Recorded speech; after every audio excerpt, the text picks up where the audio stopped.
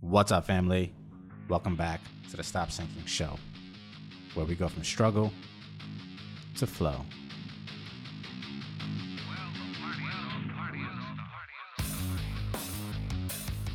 As a self-proclaimed student of success, as someone who tries to study successful people to extract some principles from that I could borrow, I've noticed the pattern that it usually circles around the basics. Advanced people never don't do the basics. It's not even that they just don't do the basics. Their success seems so far away from us because just doing the basics for the majority of people is extremely difficult. And not only do they not do them, they do them so consistently that just the idea of doing those basics is so difficult for us. And yes, when I say the basics, I mean simple but not easy things like getting your sleep right, diet right, exercise regularly, and have daily purpose towards something. One thing that this list of basics leads to is focus, which facilitates success. And when most of these things are dialed right, the nature of someone can unfold and shift from potential to reality. It gives someone who meets minimum requirements the basic possible chance and shot at actualizing their capacity. The one thing that this focus allows the most in the nature of someone who is bound for success is that they get to live out their obsessions. They get to possess what they obsess about when they just actualize their capacity by at least doing the basics. Now, what gets someone who is leaking their potential to someone who patches those holes and harnesses it is all hinged upon the standards they are willing to tolerate. Success equals ingrained intolerance. It is an obsession with growth, an allergy to atrophy, a distaste and an aversion to shrinking, to wasting, to withering, to declining in any fashion. A person of success is so intolerant to what can deteriorate their advancement that they apply all might and reason to everything, including the basics and beyond, so that nothing can deny them their shot at victory. Because success is not guaranteed, struggle is. But at least getting these things right gives you a shot at success, at victory. To be intolerant means to have a bias, a dogmatic, sometimes fanatic outlook against anything that deters you from your pursuit. This is the level of fervor, of passion that it takes to respect your self-imposed rules to execute on the basics on a daily basis. It's what it takes for you to keep your eye on the prize, or it easily can slip into mediocre execution and lowered standards.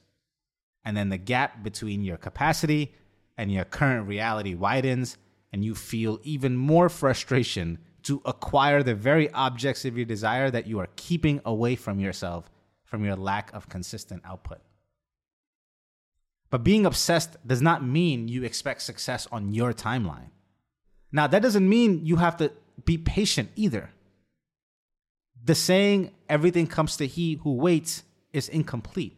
It's everything comes to he who hustles while he waits. That's a more complete version of that statement. Nothing is coming as a fruit of your patience unless you sow the seed of it and nurture it daily. But still, progress unfolds on its own frame of time and development. You cannot rush the building of muscle. This is where most of us fail on the basics because we push on things with intensity and try to force them to fit into our timelines and get frustrated when that doesn't happen. And any time required outside that initial expectation tends to be less passionate, less obsessed, and less consistent. We get bored because we base our pursuits off of the excitement from rewards. And naturally, in the law of diminishing returns, when the frequency of rewards becomes further and fewer between, the very thing our entire effort was hinged upon, excitement from rewards, falls apart and we fall off course. What separates people is what they hinge their effort and pursuit on, and how they behave what manifests of them when that wall of diminishing return hits. Those that hinged continual effort on what fades or declines, like rewards, will find that their effort will decelerate with it. And those that properly hinge their efforts on the contribution of just one more day towards their overarching goal will find renewed energy and reward in just the showing up for the process of it for another day. Just putting their quarter in the bank for that day. That is what allows you to expand your time horizon while bringing first day energy every day, by knowing that every deposit of that quarter means something. And others get frustrated and quit fast without that first day energy. In the gym, there are people who expect to look like someone else within a month of effort.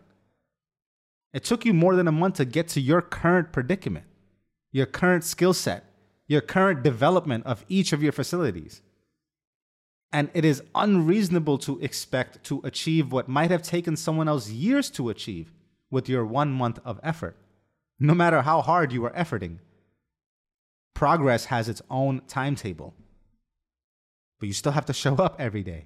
That doesn't mean be patient and sit on the couch, because progress requires the daily input for it to work towards its timetable. I myself will delay expectation and spend 90 days or a full 3 months with slight tweaks in strategy or form, or tweaks, tips, cues, or tactics, just to contribute to the gap that may have been left underworked from prior training. In a quite literal example, if I have been working for the past 3 months with the bench at 30 degrees, with the way that my bench is, I can see the 3 holes visible where I clip it in. I will spend the next 90 days with the bench at 45 degrees with 4 of those holes visible at a slightly higher incline, just to round out and fill in the possible weaknesses that I may have not addressed with prior training. And again, that means silencing my ego, simmering my expectations, picking up lighter weights than I could do with the angle I was used to, and progressing back towards a balanced strength at all angles. Slowly progressing back towards that balance. It's all about time horizon, because I trust in my ability to stick to any activity I choose, because I tolerate no less than the standard.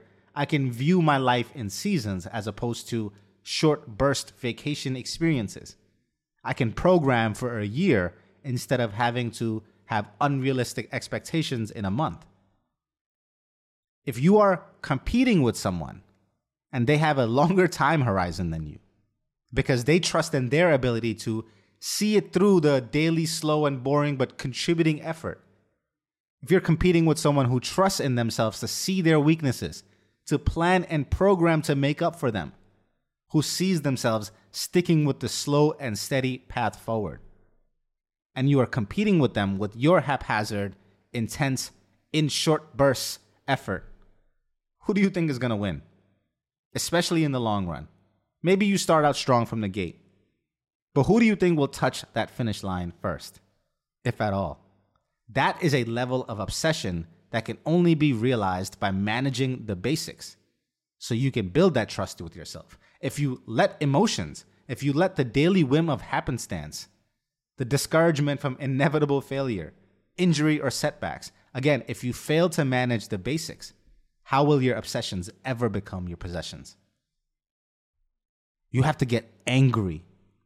You got to get angry and expect no less from yourself. You have to say to yourself, I am this. I will be this.